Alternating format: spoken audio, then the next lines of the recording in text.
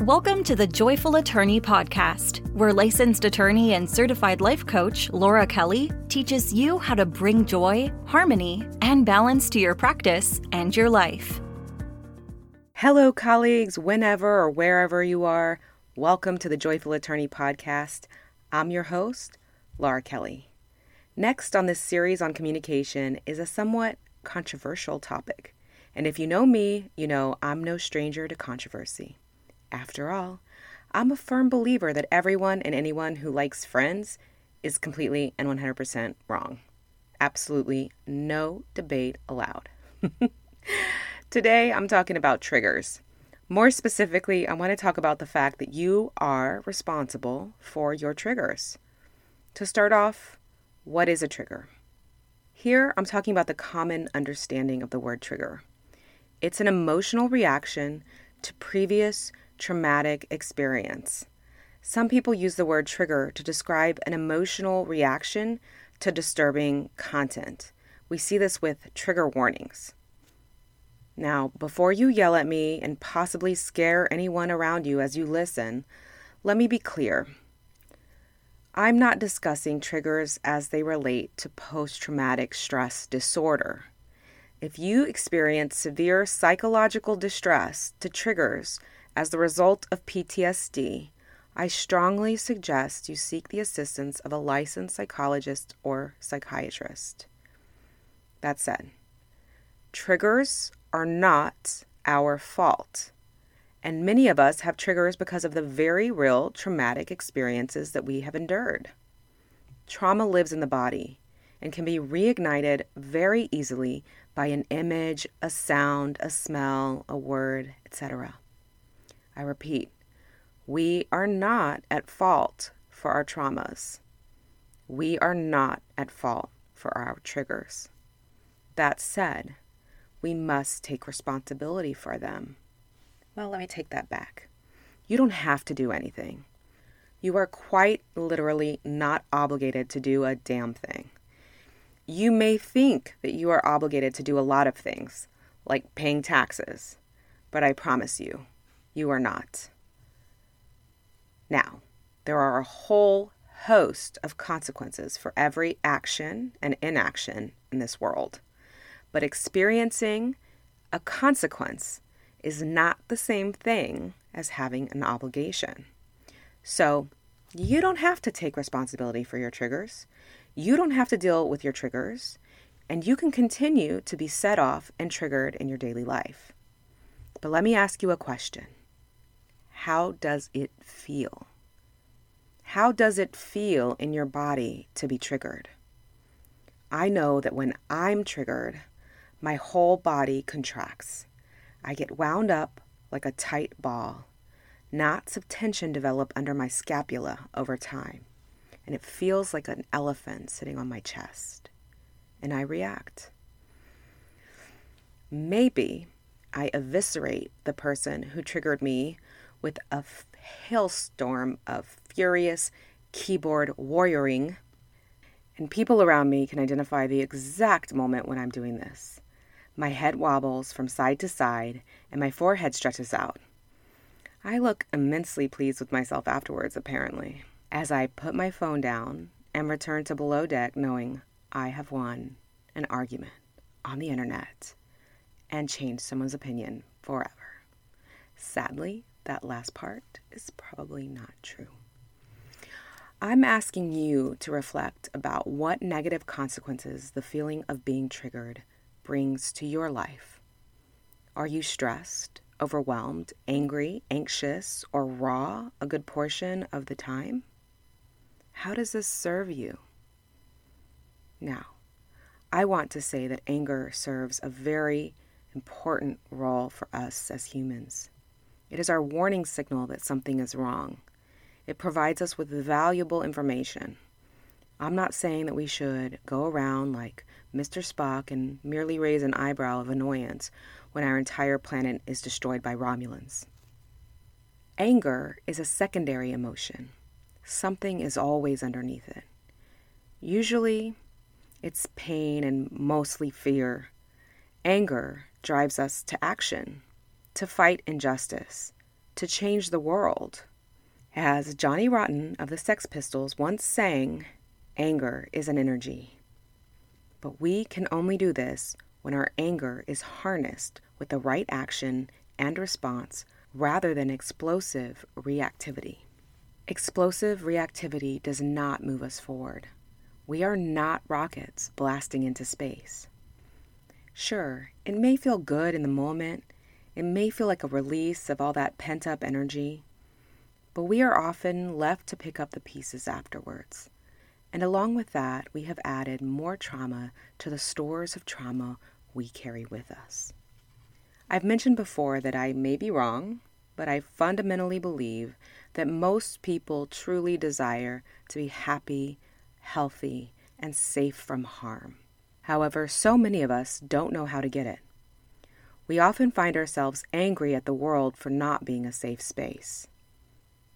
It sucks that the world is not a safe space. We have the power to change it. I am not suggesting that we retreat into ourselves and not fight. I'd like to talk about one of my triggers. This is vulnerable, so I hope you'll bear with me.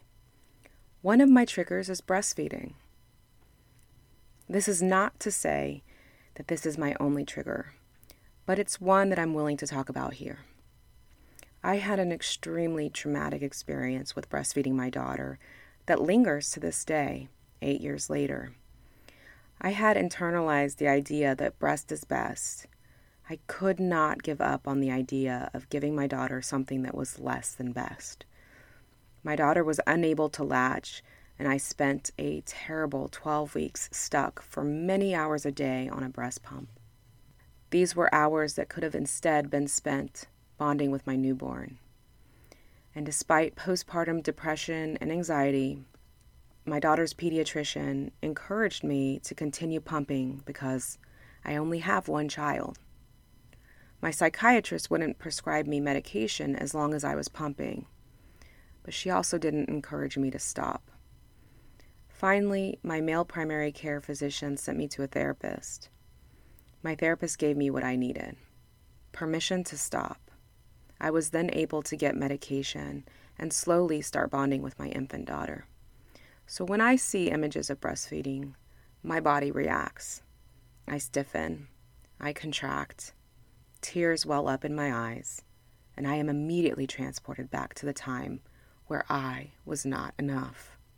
And I used to get angry and hostile, but not anymore.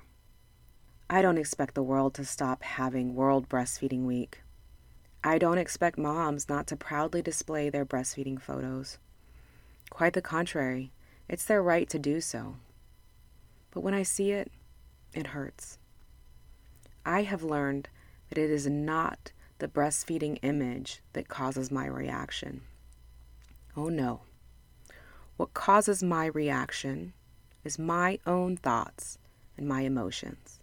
When I say thoughts, I mean what I make the image mean.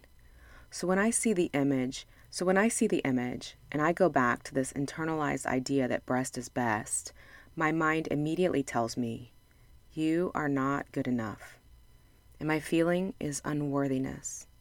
And what comes next is my action. What I do as a result of my emotions. If it is a reaction, I may be hostile, angry, cry, etc. I have another choice, though, and that choice is to learn to process that emotion. Rather than react, I can respond with kindness. I can step away from reactivity and tend to my heart with self-compassion. One way to do this is with a RAIN meditation. With RAIN, we can learn to foster self-compassion and the processing of emotions. RAIN is an acronym that stands for Recognize, Allow, Investigate with Kindness, and Nurture. Now, if you aren't driving, operating heavy machinery, or in line at Starbucks, which is a triggering experience in and of itself, I invite you to try this along with me. I'm going to lead a guided meditation. But before we get started, if you'd like to take this work to a one-on-one, free, no obligations mini session with me, sign up on my website. I'd love to help you bring more joy, harmony, and balance to your life. You can get more information at my website, www.thejoyfulattorney.com, or email me directly at laura@thejoyfulattorney.com. All right, let's get started. If you're able, you might take an upright, seated position, dignified, but open and relaxed. And if you would like, you may close your eyes or gently avert your gaze downward without focusing on any particular object. As you sit, I invite you to feel yourself sitting. You might do this by sensing your body against the chair or the ground you are sitting on. Now gently take your attention to your breath. You may want to focus your attention on the place where you experience the breath most strongly, or perhaps where it's most pleasurable. We are gently coming into presence. When you notice that your mind has wandered, as it will, gently direct the attention back to the breath. We are going to start with the recognize in RAIN. Recognizing means consciously acknowledging the thoughts, feelings, and behaviors that are affecting us. You might try asking yourself, what is happening here? What is the primary emotion that is activated? You may gently scan your body to discover where you feel the most activation in it.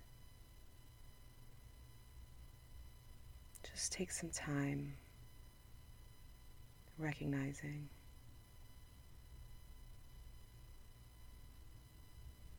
Next, we move to allow.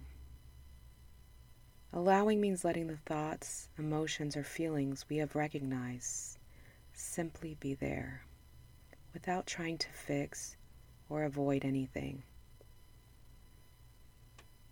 You may try to open to this experience by saying a gentle phrase, perhaps, "This too," or "Yes,"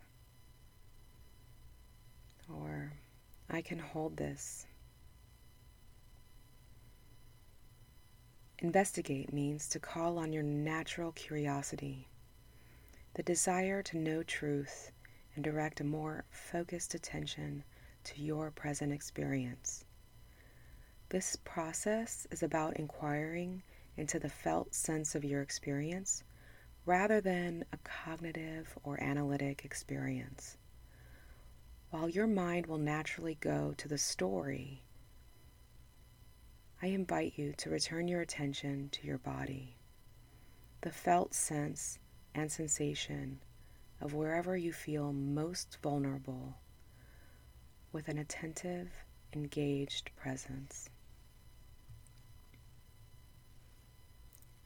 You may ask yourself, what is the worst part of this? What most wants my attention?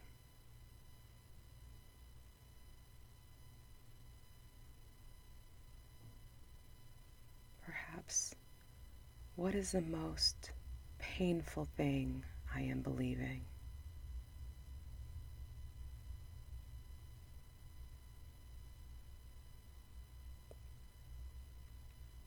What emotions does this bring up?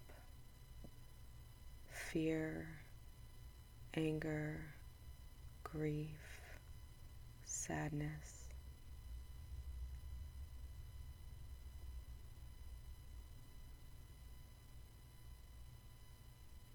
Where do I feel these emotions inside?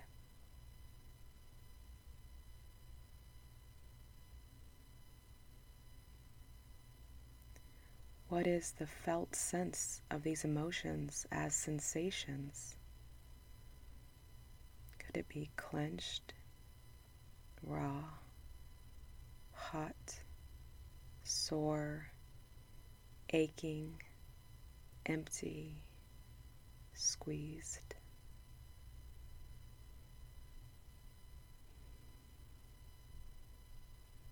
If you're a visually oriented person, you may ask if this emotion had a color. What would it be? What's its texture? What's its density? And just holding that there.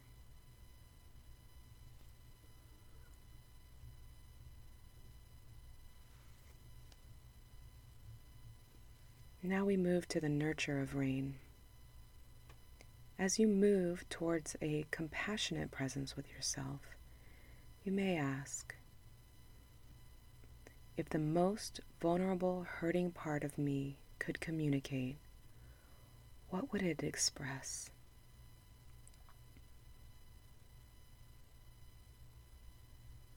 How does this part want me to be with it?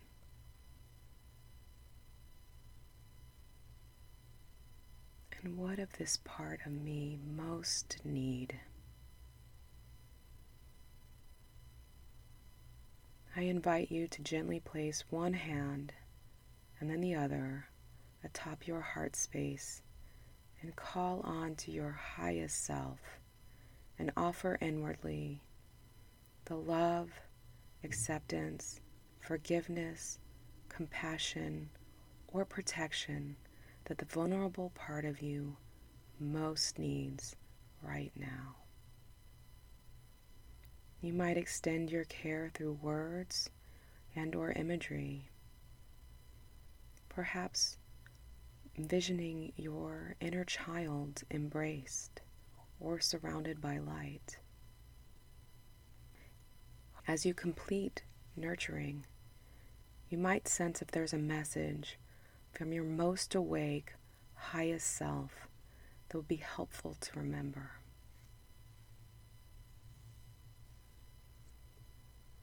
And now, after the rain, we cease any doing and take some moments to rest in the presence and heart space that has emerged. Relax and let it feel you. Get familiar with it. If you are feeling new or residual difficulty, offer this your acknowledgement and care. And before closing, pay attention to the quality of your presence and ask yourself, in these moments, what is the sense of my being, of who I am? How has this shifted from when I began the meditation?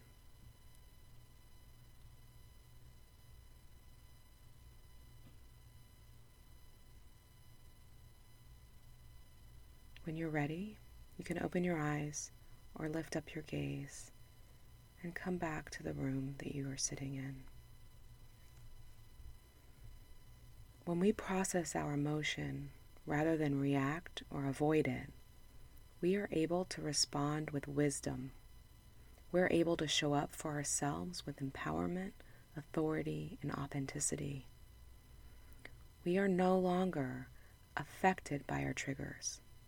And trust me, this feels so much better. Until next time, stay joyful. Learn more about how you can work with Laura Kelly by going to thejoyfulattorney.com. Thank you for listening.